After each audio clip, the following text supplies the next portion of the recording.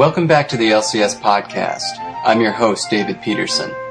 On today's program, I talk with Jeff Burke about his conlanging project set in his con world Desaria and his novel The Spirit Weaver.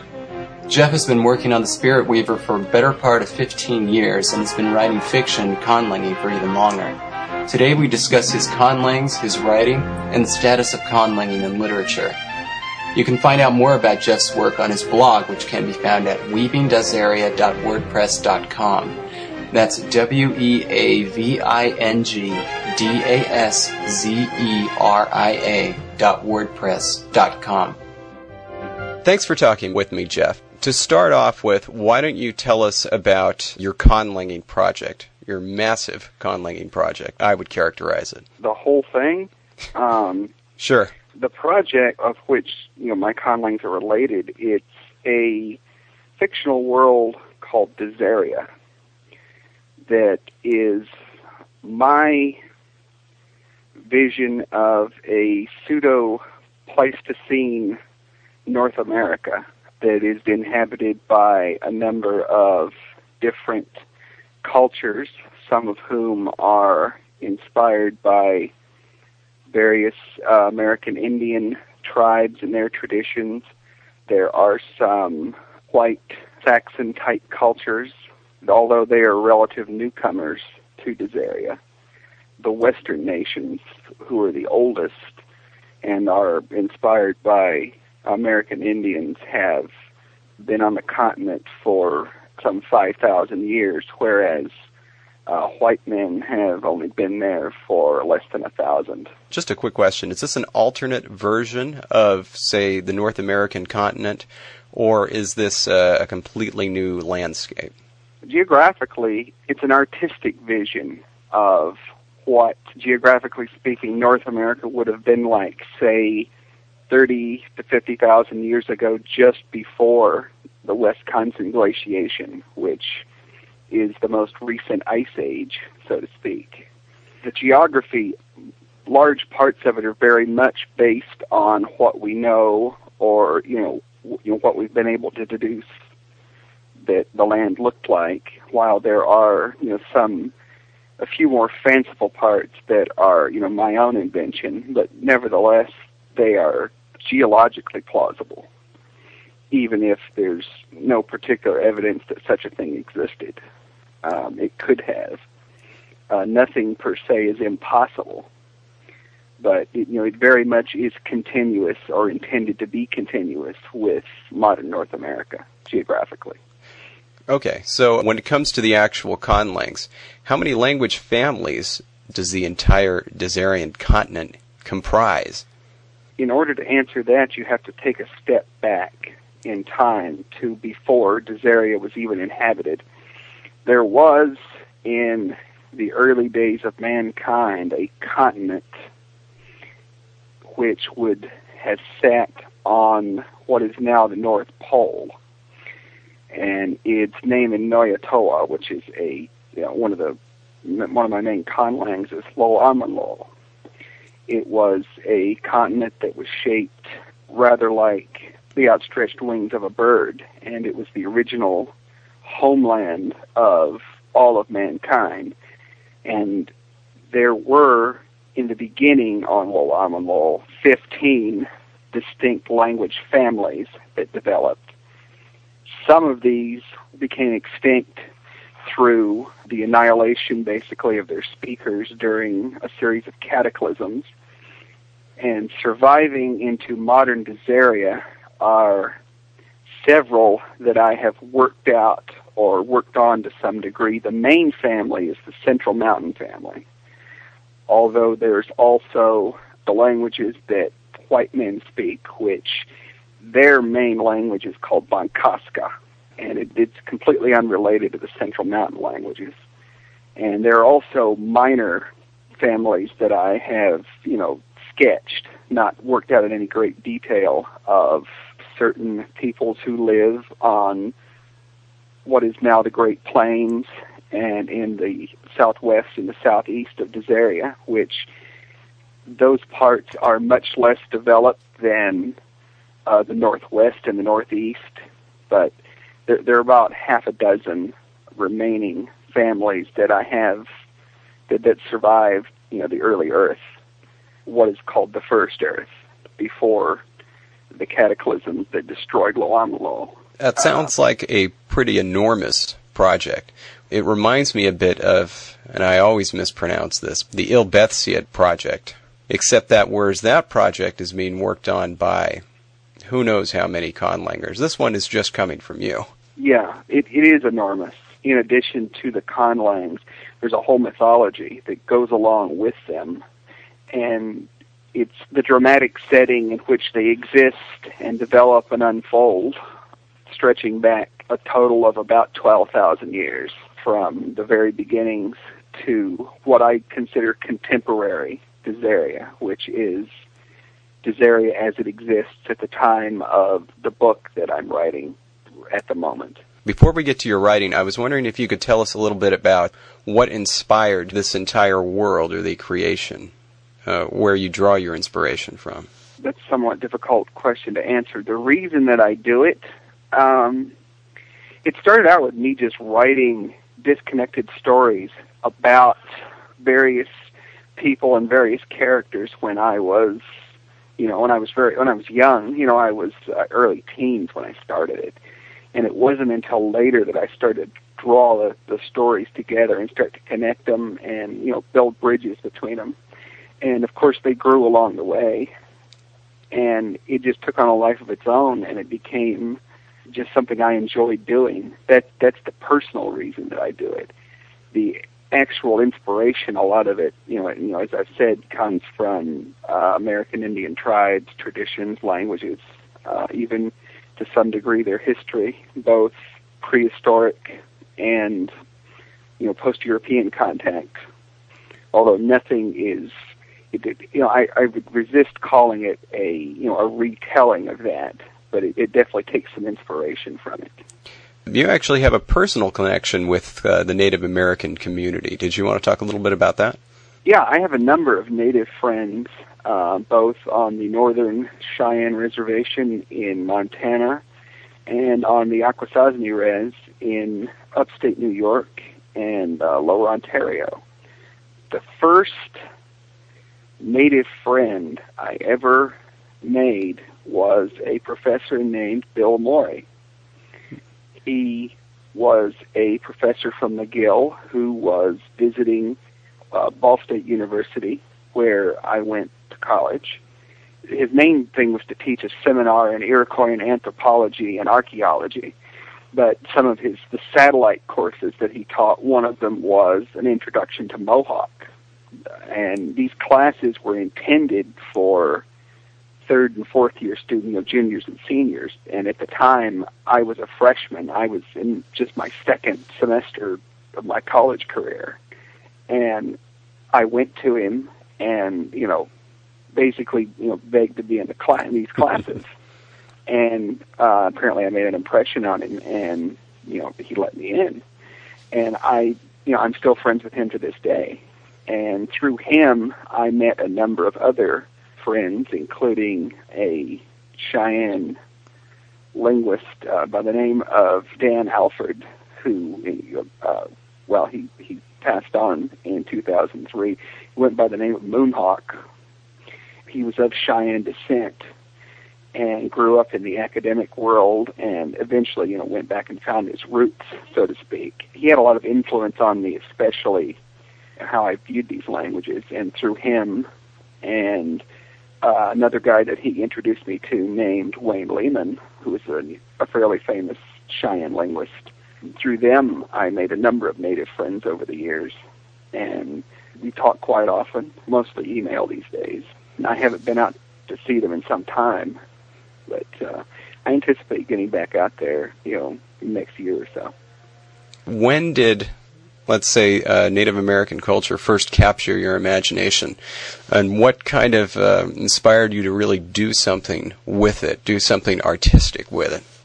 Well, I've been interested in American Indians, since I was a little boy. I remember in the house where I grew up, where my mom still lives to this day, there was it wasn't life-size, but it was a very large carved statuette of a Sioux warrior, in battle dress, right, with a feathered headdress and holding a spear. And I remember my imagination being captured by that particular artifact. It was just something that, my mom had sitting around the house. And, my father would, tell me stories, some of the things that he, heard about, Indians, and he didn't know that much, but he would point me in the right direction, to things to read and, investigate. And I grew up, being fascinated by them. And by the time that I got to college, at that point, I was interested enough, to start taking classes in it.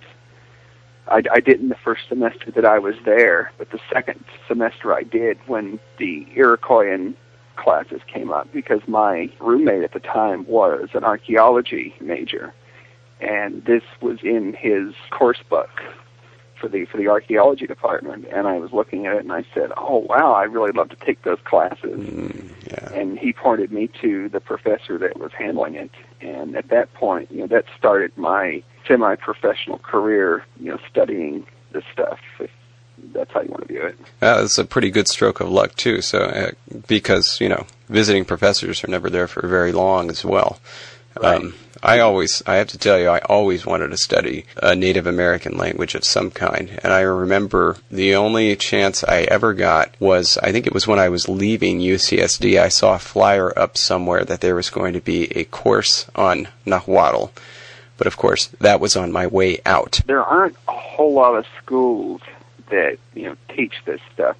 Or if they teach it, they'll teach it infrequently. They'll have maybe one class every 3 or 4 years on, a certain language. These are fairly obscure languages, so they're a very small corner of the linguistics world, and they always have been.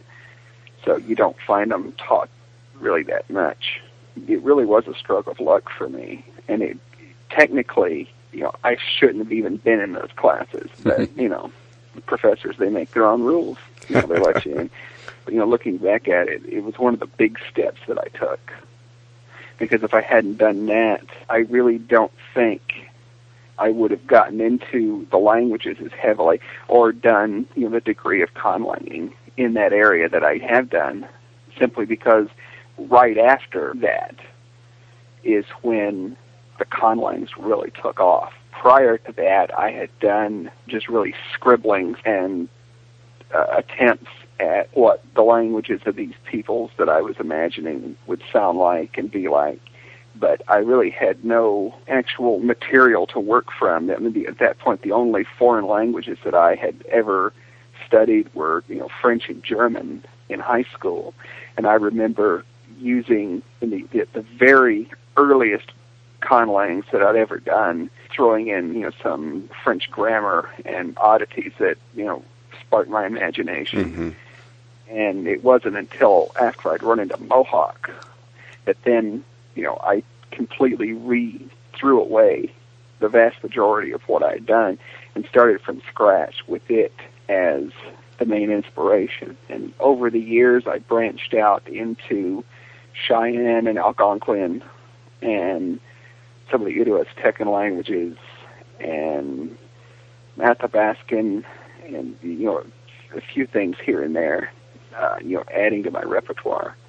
But that really was the big step, the Mohawk class. All right, now let's switch focus a bit, and first just tell us in general about your writing, and then maybe you can tell us about your project.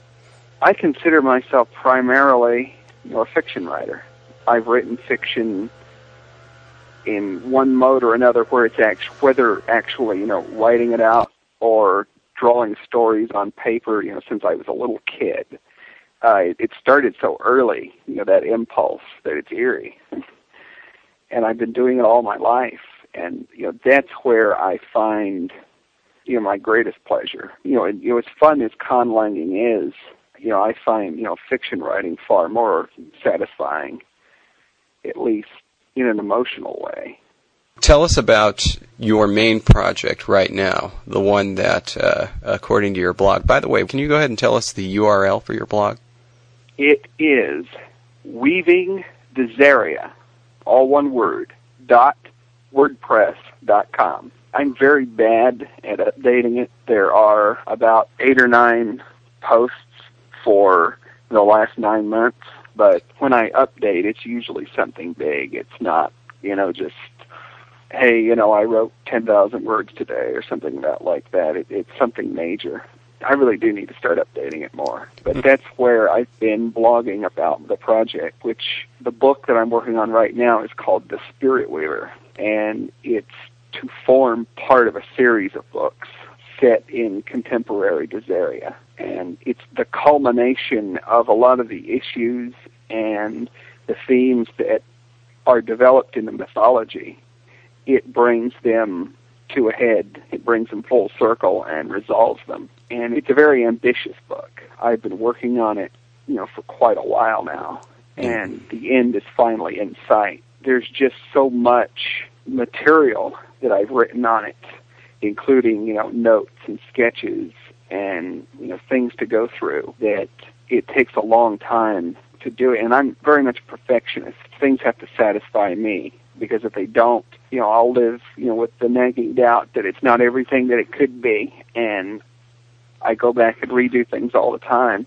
Although I find now that as I get closer to the end, I find myself checking that impulse more often, because, I've been thinking about and working on this stuff for years, and you can always second guess yourself, but I've got things pretty much as I want them, and a lot of the work has already been done in the form of sketches and notes and thinking through plot lines and character arcs and things of that nature. It's just a matter of getting it down in words, which I'm also a perfectionist there. I write very few sentences that I don't, end up rewriting and niggling over. Right. So were you going to start adding stuff to your conlang.org website? Yeah, I'm planning on using that as a central repository for all the Desarian material that I put online, because there are a couple of different sites that I've been using to store images and documents and things of that nature, and I just need a central place to put it all. And that's where I'm going to make my Conlang subdomain. That's going to be, Desaria's home on the web, so to speak. In your blog, you mentioned that you were imagining this to be a work of about 150 to 160,000 words. And for the general listener, I would say that about 70 to 75,000 words is an average 300-page novel, a finished 300-page novel that you'd pick up in the store. Yeah. So where are you at right now? I am at actually about the 80,000 word mark at the moment, although I've been writing the thing in sections. And right now I'm going through my notes and sketches for what, for this book at least, I hope will be the last time, getting everything in order and putting it in my big red notebook binder, which I use to organize all the notes and sketches that I've made in the past. And I've done that several times. It would have been wiser, looking back at it, to go through the notes just once, but, I would go through all the notes and look for those that pertain to, the first third of the book, or, chapters 1 through 6, and then write those, then go through again for what would pertain to the next third of the book, and so on. Just simply because I was very, excited to write it. I wanted to get on with the writing of it, and it was quicker. Right. Yeah. But the next one, I'm not going to do that way. I'm going to go through the notes one time and one time only for the whole book. It'll save me significant time, I hope. I read in your blog you set yourself a hard deadline of August 2009. Is that deadline still set? Yes, it is. All right. Wow. Well, I really wish you good luck in reaching it. I know what it's like to have a monumental task like that and to just kind of see it before you. And I'm really excited to see it completed. Yeah, me too. I wanted to ask you a question about the role that your languages play in the story. Just what role do they play? How much do we see them? How much are you planning to include? I'm thinking of, for example, Tolkien, included, all the names, of course, were in his various languages, and there would be snippets of his languages, and then there were the extensive appendices at the end of the series that discussed his languages. What did you envision? The languages are, in a sense, omnipresent. They're present in the place and personal names of many characters. And there are a few small texts so far.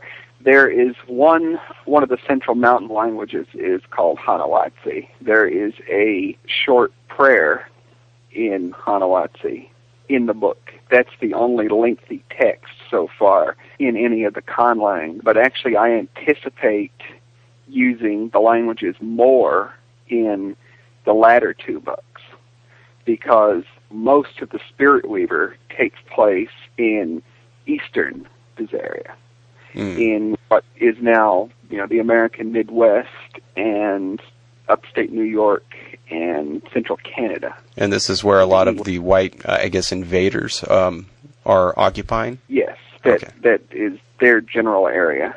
And the second and third take place in the West, in the Western nations, which are approximately equivalent to what would today be the Pacific Northwest, the High Plains and Nevada Desert, and coastal California. There are three Western nations approximately corresponding to the Pacific Northwest, the Nevada Desert, and coastal California. And then there will be far more names in those books than in these, but there are quite a few names so far, and probably more texts, although I try not to use texts unless I have to, because frankly, readers, they see a long text in a foreign language, they're apt to skip that, just to kind of glance over it.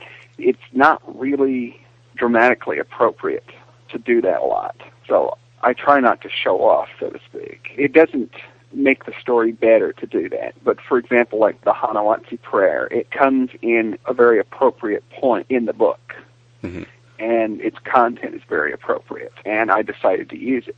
But as far as appendices, yeah, I definitely think there will be some of those. A whole lot of those, in fact. Probably because like the big red notebook that I use, whenever there are notes in there that I don't end up fitting this material in the book, I write right on the page, appendices.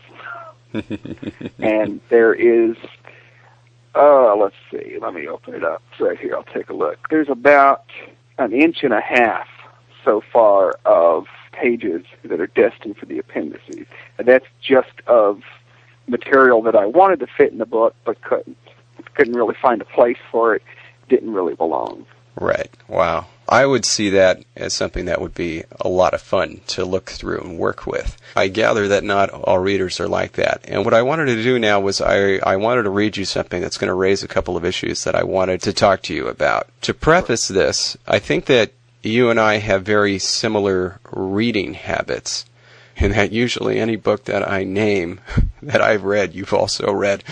I'm a voracious reader. I read a lot of different stuff. Right. And I'm pretty much the same, although I read very, very slowly.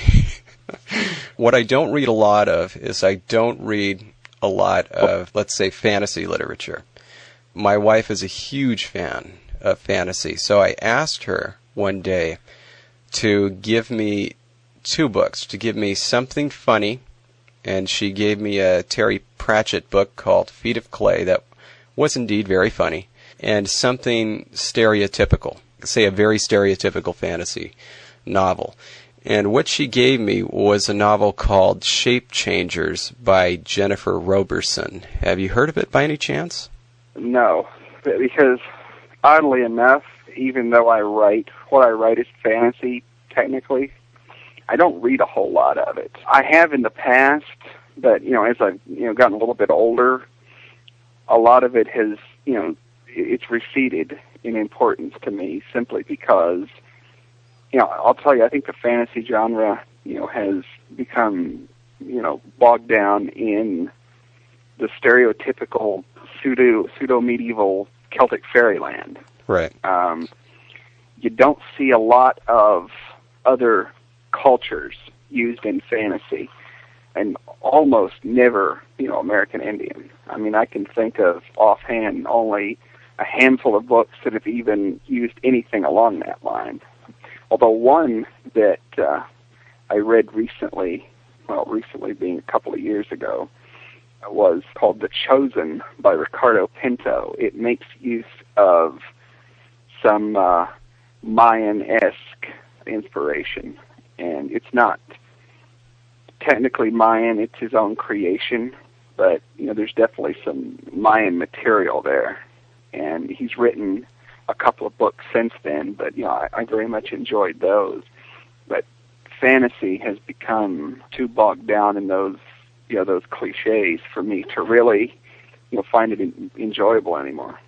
So speaking of cliches, this book, Shape Changers, I just wanted to tell you briefly about it. It's just about a girl who is a human, and these humans have a battle with these other humans that can also turn into animals, who are characterized as evil and wicked, and then she's abducted by them, and it turns out that she's one of them, and it turns out that they're not as bad, and actually that the humans are evil, and they go back and forth with all this stuff. Anyway, in this book there is a language called Chesuli that the Shape Changers speak, and it pretty much is what one expects from an average fantasy novel.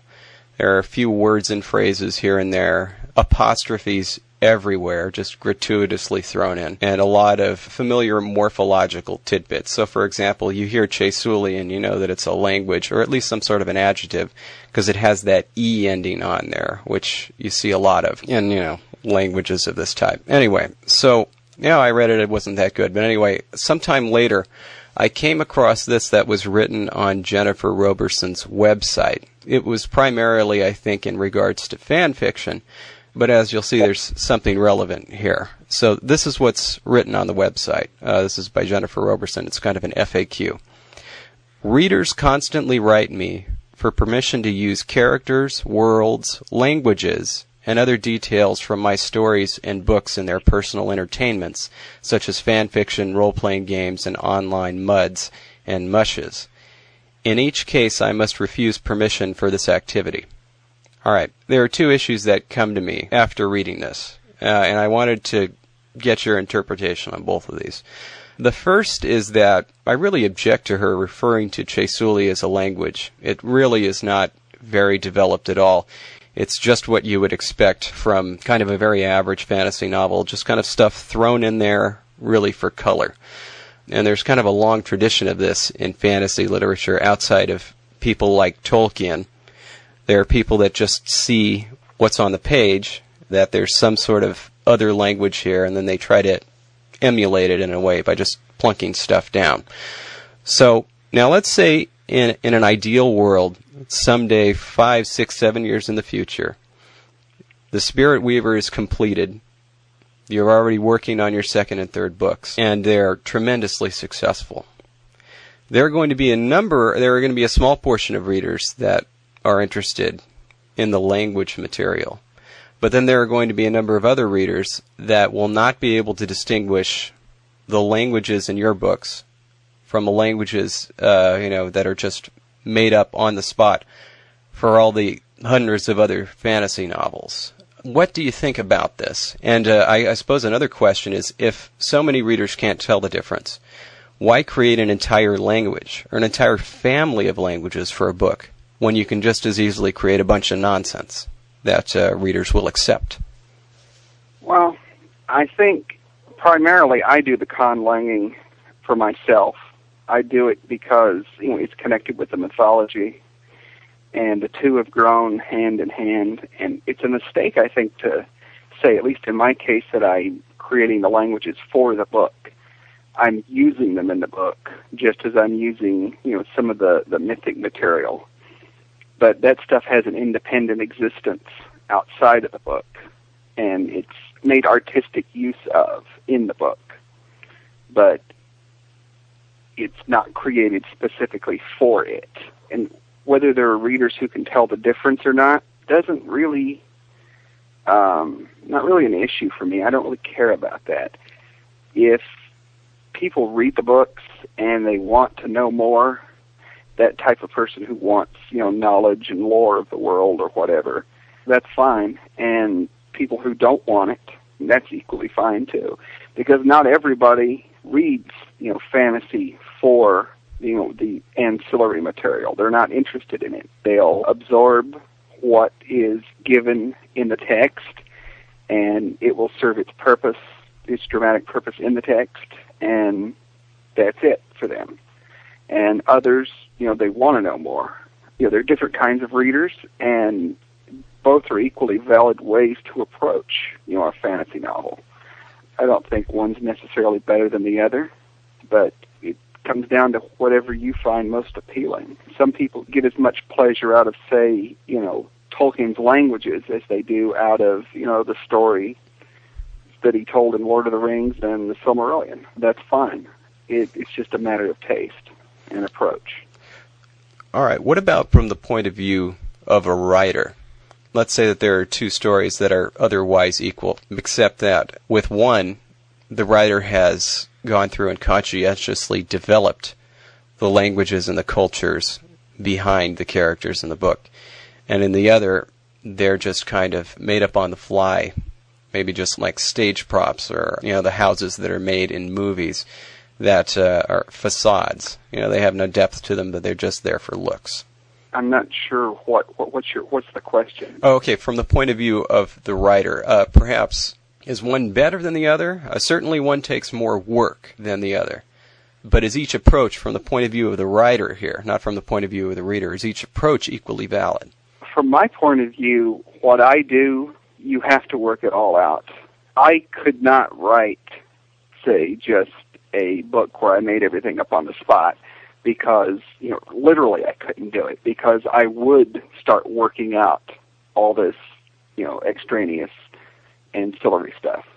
I just don't work that way. I don't see one approach as necessarily better than the other. It depends on what you're trying to achieve. If you're trying to achieve a world that has an existence beyond the story, that is essentially a character in its own right, the world itself, then you definitely need to work everything out. But if what you're just doing is you're just telling a story and everything that you're using is just essentially stage props, then no, you really don't need to. Although there are some fantasy writers I know who try to fake it. They try to get that, that feeling of depth and of reality beyond the book. But they're not able to achieve it because they haven't worked all that stuff out, because it is just random details that they're coming up with on the spot. I think if you're trying to fake it, I think that's a bad approach, because readers will smell that. I mean, there's just a feeling to it.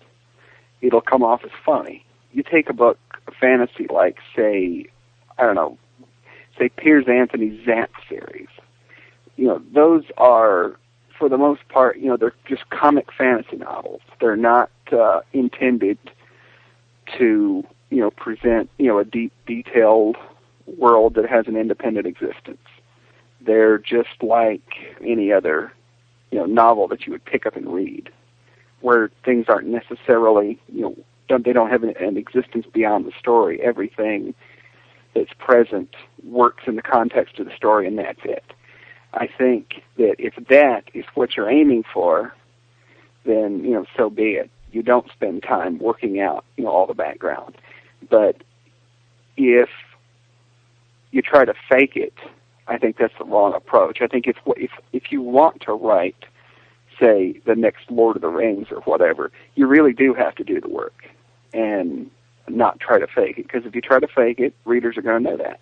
All right, so there's another issue that comes up here, and I don't think it's raised directly, because I think what Jennifer Roberson is primarily concerned with is things like fan fiction, which, if you go on to read this FAQ, she objects to from a professional standpoint. But nevertheless, it's in the text, so this issue does come up. Specifically, can you copyright a language, specifically a created language, and can and should one stop others from using it? So, for example, let's say that in this future there is a reader out there who is fascinated not only by your story, but by your language. And for whatever reason, they want to learn it, they want to use it in some context.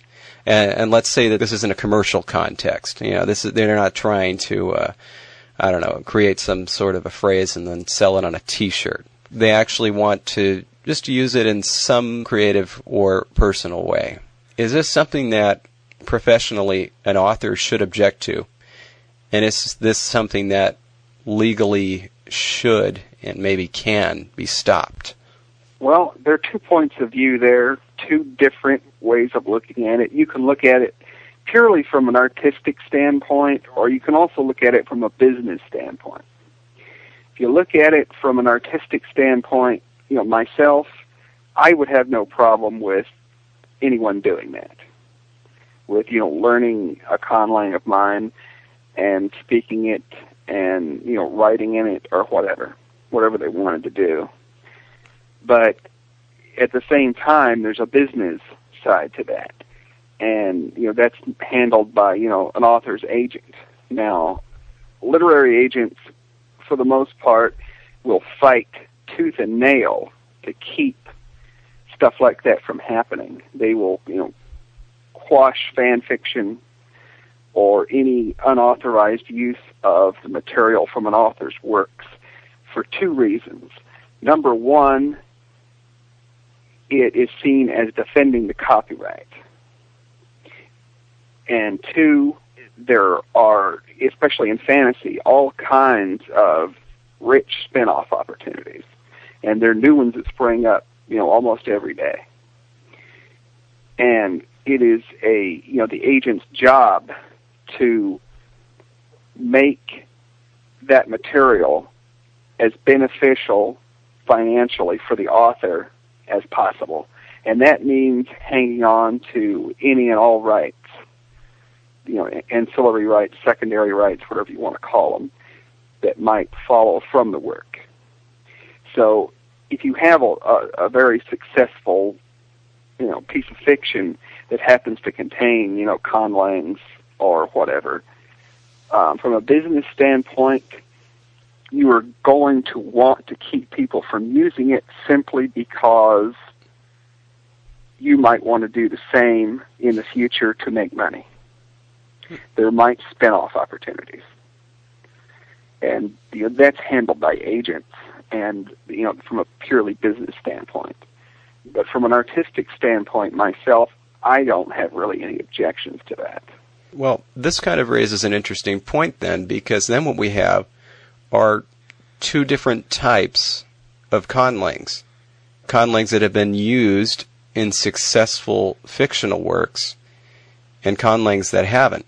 And in fact, there are hundreds, thousands of conlangs. That was never the intent. That wasn't the point of them. But it seems then that, though, it sets up this odd category where you have certain conlangs that have been used in other successful artistic works that now have potential copyright restrictions on their use, and then other conlangs that don't. How can that work? Well, legally speaking, I don't know if it is possible to copyright a conlang because it's not a dramatic work of fiction or a play or a screenplay or a film or anything like that. So it's difficult, for me to give an answer on that, whether that's possible or not. It's kind of difficult for any of us. I mean, especially those of us that aren't lawyers, which is most of us. I don't even know if there is a definitive answer to that, because conlanging is, at least as an art form, that has not developed the kind of notoriety that, say, novels have. Now, it's possible that, in the future, if conlanging should become more popular and more widespread, that this very issue will be resolved. And I suspect it will be resolved in favor of allowing conlangs to be subject to copyright. simply because they are, an artistic expression, but they're not in a form or a medium that is, familiar to most people. I suspect that if in the future the question ever comes up, it'll be resolved in favor of, allowing copyright. That reminds me of two things, or two conlangs, two very successful conlangs in particular. The first is Esperanto, that I think rendered all these discussions moot, because when Zamenhof created it, he specifically stated that it was kind of a gift to the world. In other words, he, after he created it, he disavowed all ownership of it and prevented anybody else from being able to own it. So that kind of renders all legal questions moot. Anybody can do what they want with it. Another one that comes to mind is Klingon.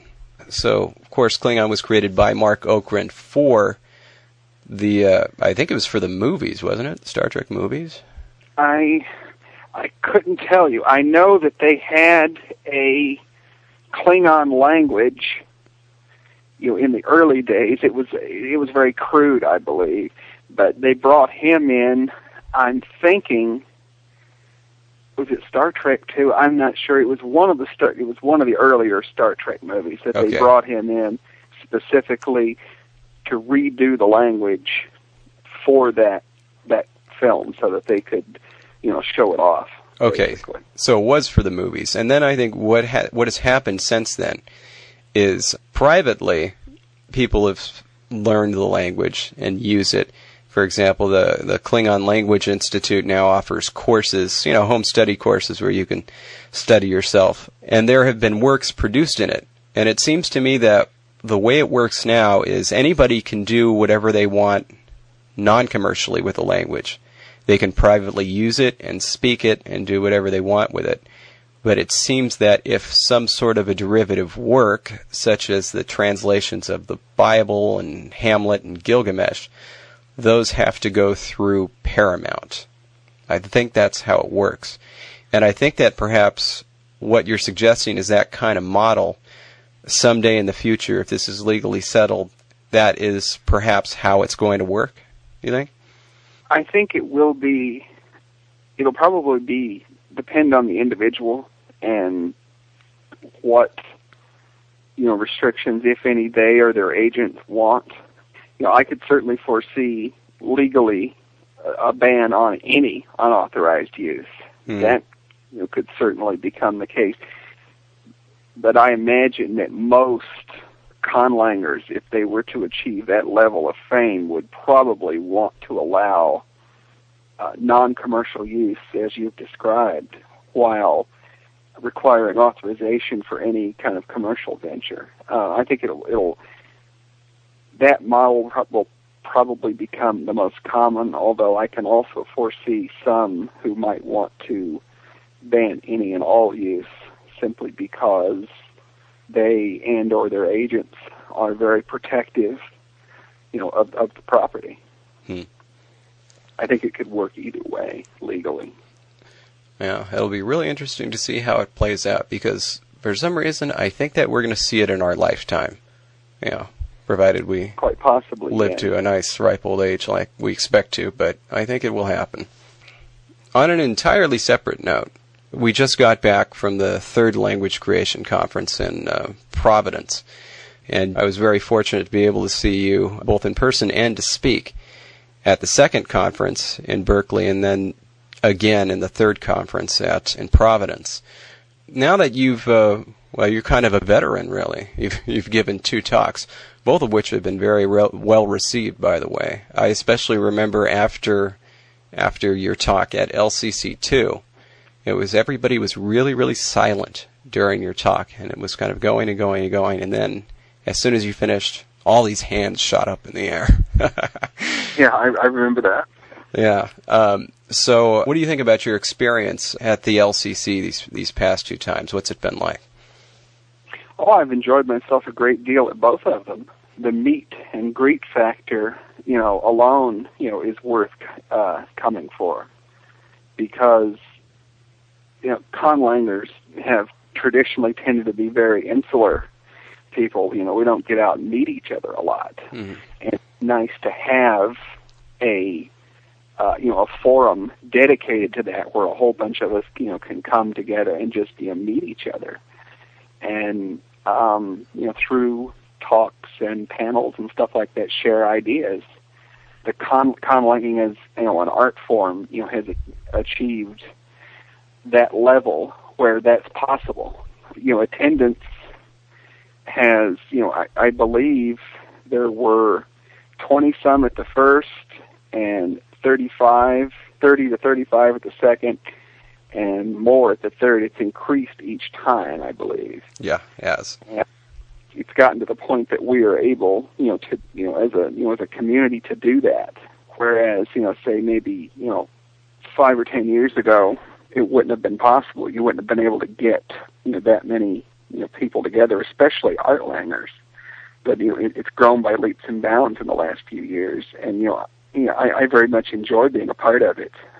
Well, I have to say that it was really a pleasure to meet you at the second LCC, and it was great to be able to see you again. And it was great meeting you guys. And I just wanted to say thanks very much for participating in the interview. And you're welcome. No problem. I had a blast. And we would definitely like to talk to you again after everything is all done with the Spirit Weaver and it gets out there. Yeah, I'm, like I said, my aim is to have the thing done this summer. If I have to give myself another month or two, I'll do that. I'm not going to rush it or cut corners, because I spent far too long on this, to start doing that. But, it's not going to be, 4 or 5 years down the road. It's going to be this year, Spirit's willing. Right. Good luck, and thanks again, Jeff. Thank you. You can find out more about Jeff's work on his blog, which can be found at weavingdazeria.wordpress.com. That's weavingdazeria.wordpress.com. Our intro and outro music is by Gary J. Shannon of Fizzywig.com. Our audio editing and post-production is by Maximilian Krickel.